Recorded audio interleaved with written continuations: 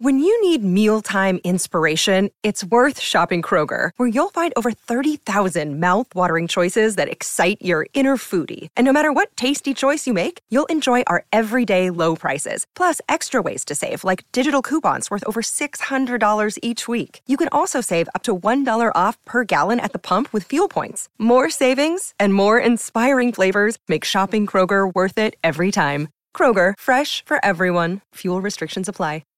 This episode is supported by FX's Clipped, the scandalous story of the 2014 Clippers owner's racist remarks captured on tape and heard around the world.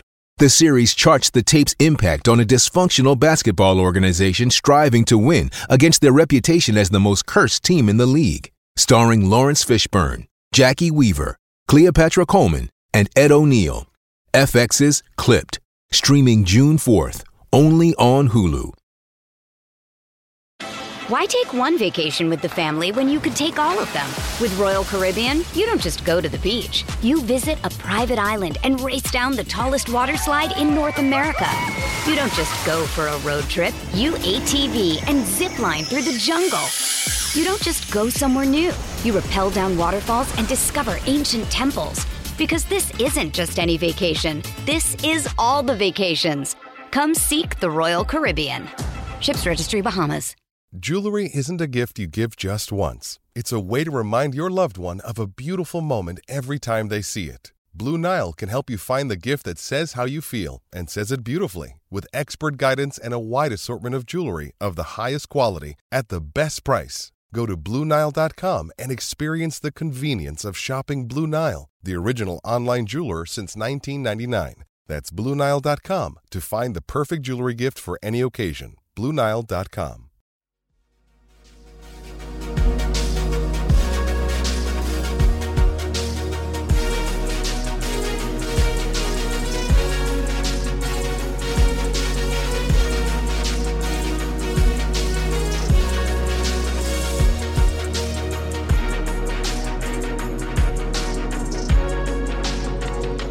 Everyone, and welcome back to another episode of the Pennsburg Podcast. I am your host, Garrett Bahana, and as always, alongside me is fellow Pennsburg writer, Robbie Noggle. Robbie, the common phrase is absence makes the heart grow fonder. Due to some unexpected absences last week between the both of us and some unforeseen scheduling conflicts, we skipped out on last week's episode, but fast forward 7 days to now, back in our regular routine. And not a moment too soon, if you ask me, Robbie. There never seems to be enough Pittsburgh Penguins news to go around. And over the last, 48 to 72 hours, the Pittsburgh Penguins have been making headlines both on and off the ice. So, Robbie, how have you been since the last time we talked? And are you ready to dive into all of this crazy Penguins news? Pretty good on my end here. I hope everything's good with everybody out there listening and tuning in to this week's episode. Sorry about last week, like Garrett said. But yeah, I mean, it's just too bad we didn't have some better on ice results to talk about. We got to kind of jump in, start this off with some overall not great performances from the Penguins on the ice, but we'll turn that around and we have some other stuff to talk about as well. And we will get to the on-ice performances momentarily, as we always do. We'll start this week's episode by looking back at some of the more recent games the Penguins have played. And we'll start with a performance against the red-hot Florida Panthers from November 11th, a game in which the Penguins won, which you can't say that pretty frequently over the last stretch of games. The Penguins do win this game against the Panthers, albeit in the shootout, and that was notable for a number of reasons, as we'll get to that as we progress through this recap segment here. Like I said, the Penguins win this contest by a score of 3-2 in the shootout over the Panthers. Their record improves to 5-3-4. Teddy Bluger gets the scoring going here, his third goal of the season at the 13:37 mark of the first period. Pittsburgh out to a 1-0 lead. However, Frank Vatrano gets his third goal of the season for the Florida Panthers at the 16:55 mark of the first period. Everything is even as we head into the first intermission. In the second period now, at the 17:53 mark of the second period, Evan Rodriguez, the team leader in goals. I believe it's either goals or points. I want to say it's the team's leading goal scorer. Evan Rodriguez gets his 4th goal of the season to give Pittsburgh a 1-goal lead again. This time, Pittsburgh heads into the second intermission out 2-1 over the Panthers. And in the third period, one of the star players for the Florida Panthers, Alex Barkov, gets his 9th goal of the season, ties the game at the 2:30 mark of the third period, and that would be all of the goal scoring you would see for the remainder of regulation and into the overtime period. Both teams would need the shootout to settle their differences. Who would get the extra point? Pittsburgh started off the shootout with Jake Gensel. The result was no goal for the Penguins. Alex Barkov goes first for the Panthers. His shot is saved. Chris Letang goes second for the Pittsburgh Penguins. His shot is saved as well. Jonathan Huberdeau gets the first goal in the shootout for the Panthers. Then Brian Rust answers as the 5th shooter, and the shootout is square at 1 goal apiece. Patrick Hornquist, former Penguin, making his return to PPG Paints Arena on this night. His shot was denied. Jeff Carter gets a goal for the Penguins. Pittsburgh takes a 2-1 lead in the shootout. And Tristan Jarry makes the final save on Anton Lundell. And like I said at the start, Pittsburgh gets the win in the shootout. Robbie, this game was had carried a little bit more significance, I think, out of all of the players here for Tristan Jarry, the goaltender, getting the win on this night, stopping 36 saves on 38 shots for good for a .947 save percentage. And his game had been talked about in recent days because of all of the overtime and shootout games that the Penguins had gone to. And his game had been criticized, especially in the shootouts. He had not been a very good goaltender in the shootouts, and finally gets to silence some of his critics here with a very impressive shootout win over a very good Florida Panthers team. So, Robbie, I'll hand it over to you. What were some of your thoughts, and what did you like or maybe dislike from the Penguins' November 11th game against the Florida Panthers? This had to be such a relief for Tristan Jarry, to the point where it felt like you could literally see the weight coming off his chest with his celebration after winning that shootout. Not that you wanted to go to a shootout, but it just has to feel so good for him after not just struggling, being outright abysmal for a large chunk of the season so far in the shootout. Just even when they had an advantage, he couldn't seem to get the save that made the difference, and he was just getting dominated in the shootout. And you don't see, I mean, there's goalies that aren't great at the shootout, but he looked maybe as bad as I had seen since the shootout came into the NHL after the canceled season back in 2004, 2005. He just looked all out of sorts when he gets a one-on-one chance in those opportunities. But that game, he came up with a couple big saves after the Penguins were down. Russ got the tying goal in the shootout, and then Jeff Carter undressed Sergei Bobrovsky in the extra round to give the Penguins the advantage, which Jarry eventually sealed with a save on the next shooter. So just getting some of that confidence back for Jarry, not that it matters come playoff time, because the shootout it's just a regular season thing. But, I mean, the Penguins are in a position where that extra point, should they go to overtime or shootout, could be very important through these next coming months here. So getting that little mojo back for him in that shootout was very nice to see. And it's very, I mean, the Panthers are very good, so getting a win against a team like that is always a bonus as well. So after losing a game to in a shootout just 2 nights earlier, and losing a shootout a game before that as well against the Wild, coming off 2 straight shootout losses, getting back in the win column and getting some of that confidence back for Jarry, it was just nice to see. So the celebrations occurred in that victory over the Panthers. Fast forward 2 nights later, the Penguins would take on the Ottawa Senators. And boy, Robbie, the Penguins were really, you could say they were in this game for a short stretch of time during the third period, but really, if you want to be blunt, you could say that the Penguins were never really in this game, as Ottawa scores the first 4 goals and all 4 of their goals coming in the second period of play. Ottawa would win this game by a score of 6-3.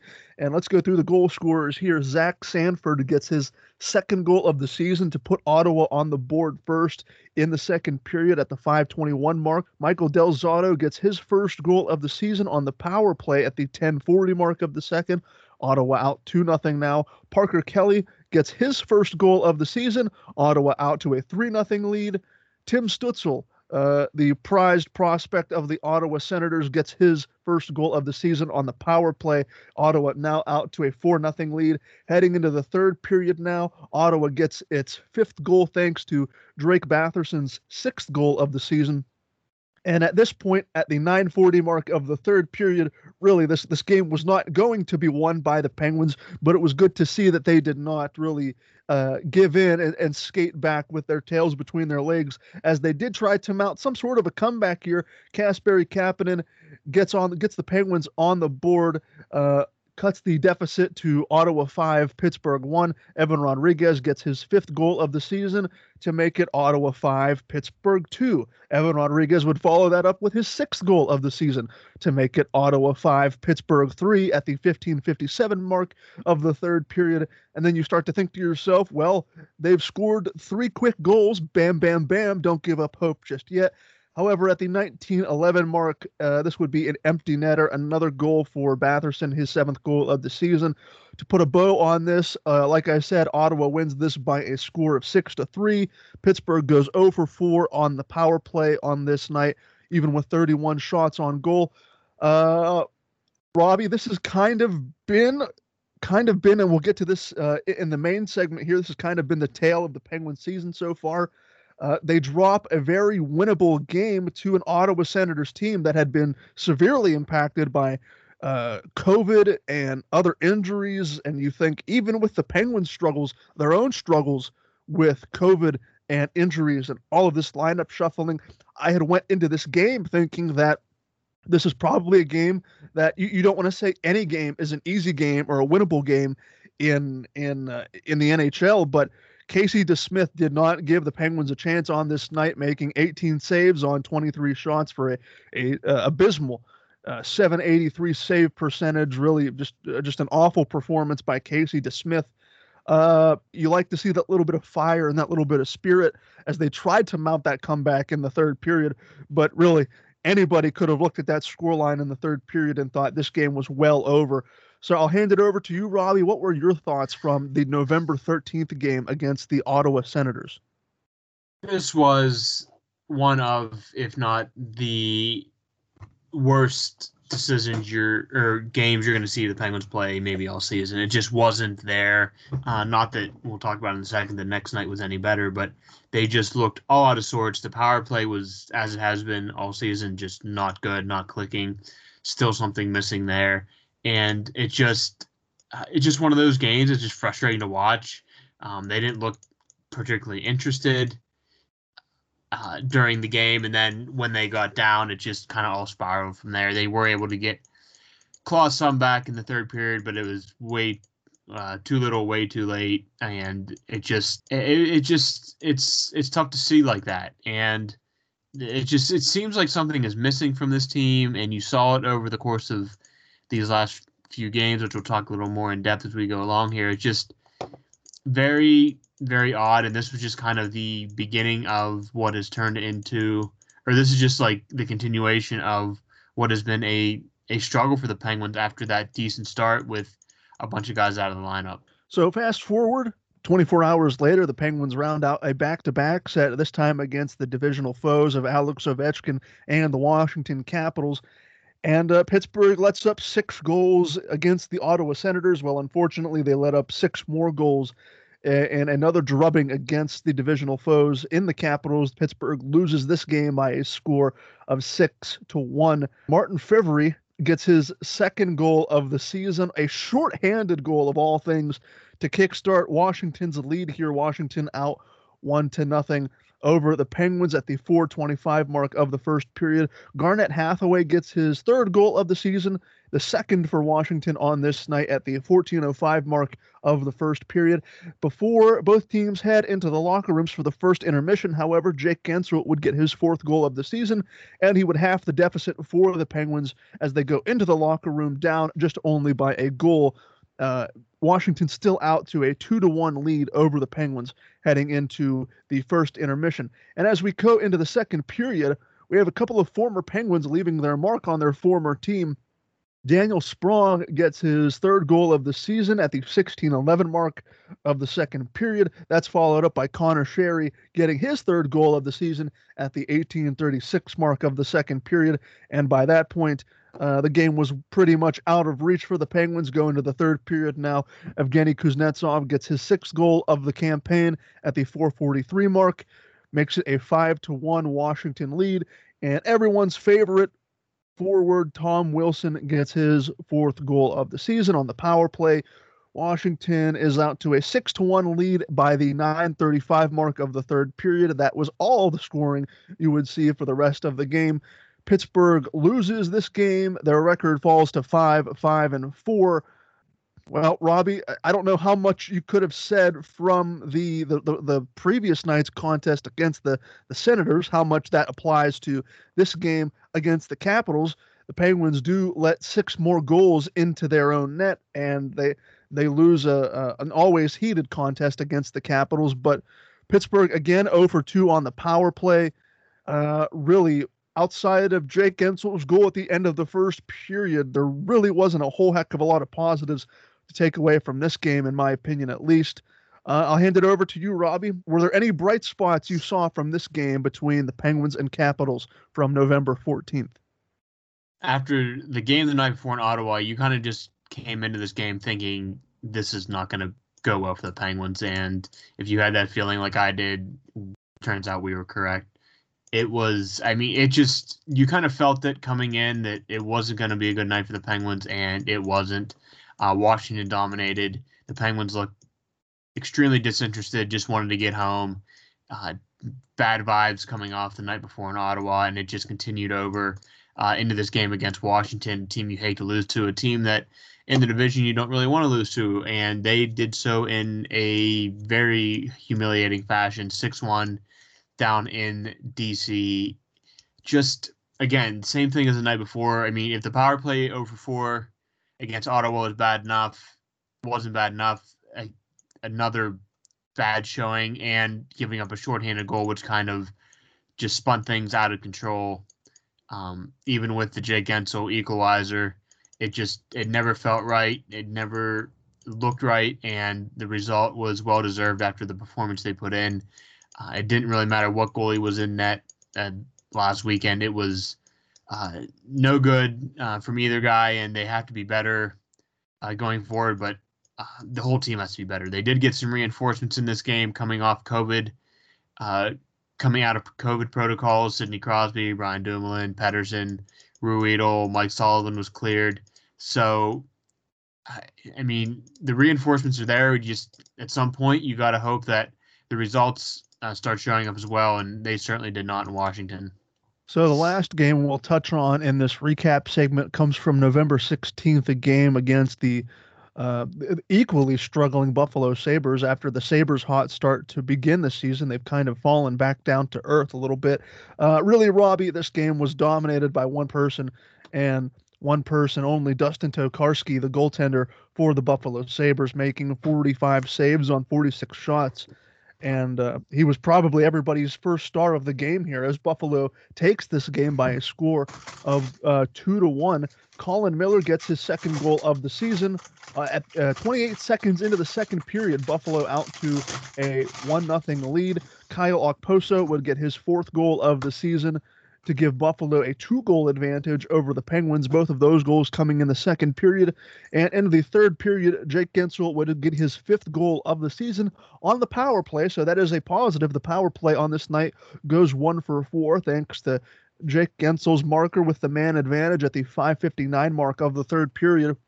And Pittsburgh had the rest of that third period to try and find an equalizer and to try and find a tying goal, but they really could not get anything past Dustin Tokarski as he stonewalls the Penguins on this night. Like I said, 45 saves on 46 shots, good for a 978 save percentage here. This was Dustin Tokarski's night, Robbie. There's really no other way to put it. I don't want to badmouth or demean or degrade Dustin Tokarski's performance, but you'd like to think Dustin Tokarski is, to put it kindly, he is not Andre Vasilevsky or Carey Price. However, on this night, he sure played like he was one of those elite netminders of this generation. Pittsburgh falls to 5-6-4, where they currently stand as we record this, Robbie. This was another game that I felt the Penguins should have won against a very uninspiring Buffalo Sabres team. Really, after the Jack Eichel saga came to a conclusion, Eichel now departs Buffalo for the Vegas Golden Knights. What are the Buffalo Sabres playing for this season? They're really not playing for anything. They're probably just playing for a lottery pick at this point as they try to kickstart another rebuild in Buffalo. So to lose this contest to the Sabres, it left a really sour taste in my mouth, Robbie. That's how I'll conclude with this. I'll hand it over to you. What do you have to make from the Penguins' defeat at the hands of the Buffalo Sabres from November 16th? Yeah, for as bad as the Penguins looked on the weekend, you can't really say the same about how they looked on Tuesday night against the Sabres. Unfortunately, the result was the exact same. A tighter game, but still a loss. And Dustin Tokarski, deserves pretty much all the credit for how that game played out. He was phenomenal. Over 40 saves, just the one goal, and it was on the power play. So he threw a shutout at even strength. And yeah, he was just on his game. And sometimes, you're going to have games like that. And unfortunately, the Penguins were on the wrong end of one of those games on Tuesday night. And you just hope that the Penguins here soon get a game where Tristan Jarry or Casey Smith play like Dustin Tokarski and maybe steal 2 points from a team that deserves it more. But, you have to be happy with how the Penguins played. It's just the results, again, weren't there. Hopefully once the finishing kind of evens out and everything regresses to the mean a little bit, more of those games start falling the Penguins' way and they get back into the win column sooner rather than later. So let's move into our main segments this week. We have a couple of main topics to talk about. We'll start with this. We'll start with the on-ice performance, and we'll start with the massive slump that the Penguins are going through right now. The Penguins are 2-6-2 in their last 10 games played. As I mentioned, they currently sit at 5-6-4, and at last check, they are sitting at 7th in the Metropolitan Division, only in front of the New York Islanders of all teams, I believe. And look, Robbie, let's not sugarcoat things. There has been massive lineup shuffling since the start of the season due to injuries and COVID. But look, we're heading towards Thanksgiving, which has historically been a pretty decent barometer of the telling of the good teams and the bad teams in the NHL and their playoff chances as a result. And I'm not here to say that by Thanksgiving, the Penguins' fortunes will be decided, but at 5-6-4 on this roller coaster ride that they've been on so far, is this what you think the Penguins are this year? Is this as good as we're going to see them play? Look, we know they'll be without Evgeny Malkin until probably after the new year, I would imagine, until as he continues to rehab from his injury. But between shoddy goaltending and not enough quality performances you're getting from your forwards, these points or losses of points are starting to add up. And like I said, I'm not here to write off the Penguins at this point as we inch towards Thanksgiving. But Robbie, do you realistically see the Penguins going on a classic March of the Penguins tear like we've seen in years past? Or have you come to accept that this year might be the Penguins' year, and maybe we start to look forward to next year, as that hasn't been something we've said a lot over the last 15 to 16 years, looking forward to next year. But I think at this point we have to start having at least preliminary conversations, because the Penguins haven't been able to go on a massive run. They haven't convinced me, based on what's happened so far, that this is a team ready to turn the corner in any major facet of their game. So, Robbie, I'll hand it over to you. When you look at the Penguins right now, do you think this is it? Do you think they've reached their ceiling, or is something missing? And do you think they're ready to turn a corner as we head towards the holiday season? It's so hard to get a grip on, or a idea of what the Penguins are at this point, because there's been so much line shuffling. They haven't had. I know what. Yeah, even taking out the Malkin situation, they haven't really had a full lineup at all this year at this point. And the fact that they have 14 points maybe is a bit of a miracle, the way that everything has been going down with them. They've been without a coach for a period of time. They've been out without their captain for most of the season. Jeff Carter's been out with COVID. Half their defense has been beaten up by COVID as well. So you just it's just so hard to say what the Penguins are, and if this is a ceiling, if this is just not their year. Because on paper, I think they're better than what they've seen in the past couple weeks. The underlying numbers show that they're better than what the results have been. So hopefully that levels out here in the coming weeks and through the holiday, and they can kind of bounce back and start climbing back up the standings. But until I see this Penguins team with a mostly healthy roster for more than just one or two games here or there, I almost have to reserve my overall thoughts on them, because we just don't know. And until we see that, it's going to be very hard to determine what this team is, because we know that Mike Sullivan's still a great coach. We know what his system can do. We know they still have talent, but until they get some time on the ice together, I have to kind of reserve my full judgment, because it's not really fair to them or to any of the listeners or fans to give a bottom line on what this team is, or whether they've reached a ceiling or not, because we truly just haven't seen them all on the ice together with enough time to actually develop any kind of chemistry. Why take one vacation with the family when you could take all of them? With Royal Caribbean, you don't just go to the beach. You visit a private island and race down the tallest water slide in North America. You don't just go for a road trip. You ATV and zip line through the jungle. You don't just go somewhere new. You rappel down waterfalls and discover ancient temples. Because this isn't just any vacation. This is all the vacations. Come seek the Royal Caribbean. Ships Registry, Bahamas. Hey, it's Kaylee Cuoco for Priceline. Ready to go to your happy place for a happy price? Well, why didn't you say so? Just download the Priceline app right now and save up to 60% on hotels. So whether it's Cousin Kevin's Kazoo Concert in Kansas City, go Kevin, or Becky's Bachelorette Bash in Bermuda, you never have to miss a trip ever again. So download the Priceline app today. Your savings are waiting. Go to your happy place for a happy price. Go to your happy price, Priceline.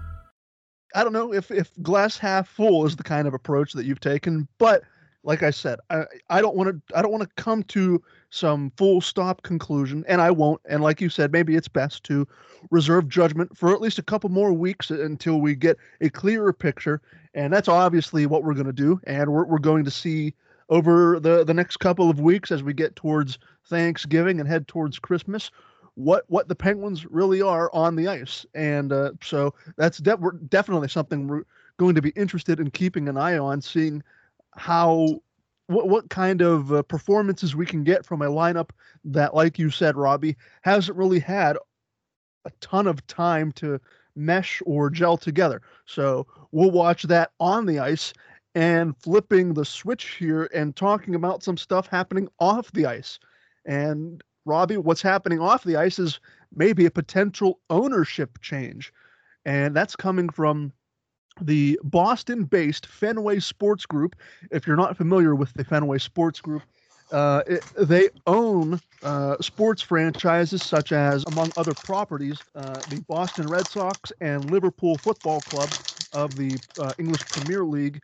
This Fenway Sports Group is in advanced talks to buy the Penguins from the Mario Lemieux and Ron Burkle ownership group. And since this news broke a couple of days ago, it has been reported that Lemieux will stay on in a smaller minority ownership capacity. So I know a lot of people were interested or maybe worried to see what was going to happen with Mario Lemieux's his involvement with the Penguins. Would he just completely wipe his hands clean of the Penguins? That does not appear to be the case. It looks like Lemieux will still be involved with the Penguins operations in some form or fashion, and other top-level executives such as CEO David Morehouse, COO Kevin Acklin, GM Ron Hextall, and Mike Sullivan look to be safe for now. That's according to an article from KDKA. And so the Fenway Sports Group, Robbie, approached the Penguins about the sale, and this isn't the first time the Penguins have come up in potential ownership changes or ownership swaps. I think one of the more recent times something like this has come about, I think, goes back to 2016. There were some rumblings about a deal that obviously did not reach the finish line at that point, but this Fenway Sports Group is impressed with the Penguins, both on the ice and impressed with their fan base and the success off the ice. So I think another concern that fans have had is, well, if this ownership group comes in, does that mean the Penguins are going to relocate to a place like Kansas City or somewhere else in Canada? And I know that brings up some pretty scary thoughts and memories for those that lived during those potential relocation times 15 to 20 years ago when the Penguins were trying to get a new arena built in Pittsburgh. Obviously, the Penguins are still here in Pittsburgh, and now we have some potentially new owners to look at the top and talk about here. Robbie, with this new ownership group apparently ready to take the reins over from Ron Burkle and Mario Lemieux, do you see this sale of the Penguins as a good thing for the future of the franchise? And speaking of the future of the Penguins, does this sale potentially accelerate the rebuild, or, as some others would put it, the post-Crosby-Malkin era of Penguins hockey? Yeah, it's very interesting, and I think it definitely came as a shock to literally about everyone when the news dropped on, I believe it was Tuesday, that this was potentially happening and looking more likely it's going to happen than not. Yeah, it's not surprising. I think when you look at the numbers, what Mario and Ron Burkle originally bought the Penguins for, and now they're worth almost $1 billion. So it's like a 9 or 10 times more than what they paid for them originally. So for a guy like Burkle, he got his money, he can get his money and get out. And for Mario, he still would have a role within the team while still probably cashing out to quite an extent while still being around the team. I don't really think Mario was ever going to go away. I can't remember exactly what all the details were being discussed back in 2016, 2017 when these rumors originally started to surface, but it's not really surprising given the market. You're coming to the end of the Crosby-Malkin era. The value has never been higher and may never get higher, though I don't think the Fenway Group would be interested if they didn't think there was a way to make money off the Penguins to increase their value even more. It will be interesting to see in a post-COVID world how values go up or down in the coming years when we see the full extent of the damage from no fans and other stuff like that as related to the pandemic. So there's going to be a new TV deal to negotiate for local TV. The NHL obviously just negotiated a deal with ESPN and TNT for the national package, which teams get a cut of. And as the years go on, those prices are probably only going to go up as well, adding value. Even if the Penguins do struggle in the coming years, once Crosby and Malkin are gone, what people have to realize is even when the team was bad back in the early 2000s, the gate numbers weren't great, but there was so much uncertainty about the team's future. That will not be a factor in this next rebuild. The TV numbers are still high. They are still a very profitable market for hockey. So it's a very interesting timing of everything.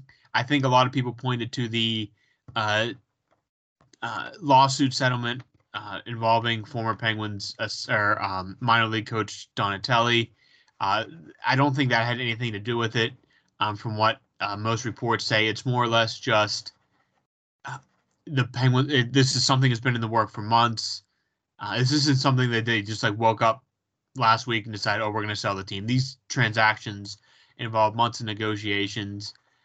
Again, and the Fenway Sports Group is going to be a name that maybe some people are familiar with. You're obviously familiar with the Boston Red Sox, who they own, who have won a World Series under their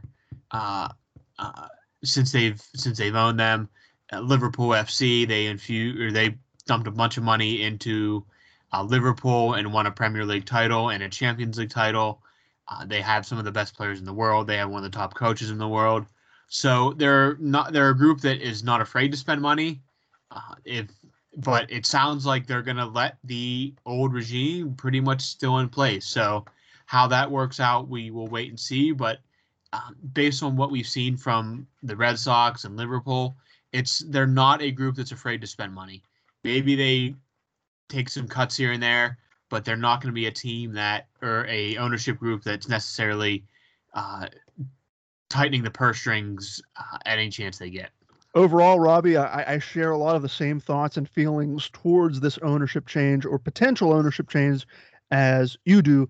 I say potential because as we record on this Thursday evening, the sale is not official just yet. However, all signs are pointing to this sale becoming official in just a short matter of time. This is obviously a major story that we're going to continue to monitor over at PensBurg.com to get all the latest news and updates on the potential future sale of the Penguins.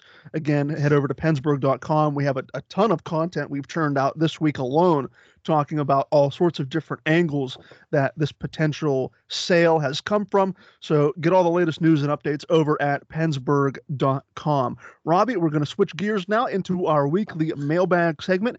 If you're a first-time listener finding this podcast for the first time, or you're a long-time listener and you're interested in participating in this weekly mailbag segment, you can do so by following our PensBurg podcast Twitter account. Every week, we will send out a mailbag tweet asking for your participation and your questions as they pertain to the Penguins and their season and their play. And we love getting all sorts of responses from all of our listeners here. So, Robbie, as always, you'll get first crack at the mailbag segment. A short mailbag this week, only 2 questions last I looked. The first question coming from Penshen.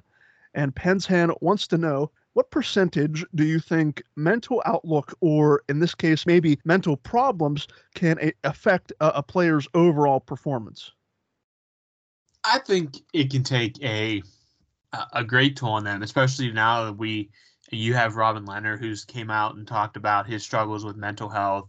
A lot of focus on mental health in the last few years and the importance of taking care of that. And I definitely think that it can be a big issue, whether it's legit mental health concerns like anxiety, depression, just very serious mental health issues, or sometimes you get guys who get mental problems like a sports term, the yips. You hear that common in golf, gripping the stick too tight, stuff like that, where it's just like a block that they just, once they get over that hump, everything starts coming to them a little bit easier.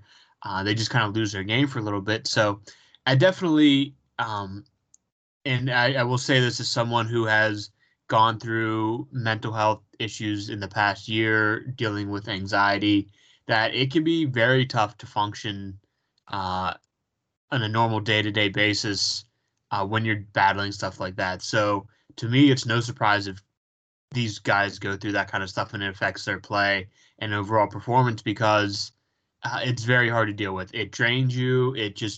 Your attention's not there. And whether these guys are dealing with just standard everyday things like just everyday stressors, or they're just going through a slump, they're not all there. There's something going on at home. Their kids are sick. Whatever the case is, especially the past few years, the past almost 2 years now, dealing with the pandemic and all the restrictions and guidelines they've had to deal with, not being able to do this, not being able to do that. The bubble playoffs in 2020, just going through all that, and it's it's very important for these guys to kind of keep a clear mind and to kind of put one day at a time. And if they're struggling with mental issues related to their game, all that's going to take into effect and be a detriment to their play on the ice. It's just human nature. That's just how we function. And once they can work through that, and if they can do that in a healthy way, they can get back to performing at a high level. It's very difficult. And so, yeah, I absolutely believe that it has an effect on a player's overall performance. And I'd say that percentage-wise, it's probably a bigger percentage than what you believe, because if a guy's fully healthy but he's not working right upstairs, you're not really fully healthy. So it's just an invisible injury, basically, from my perspective.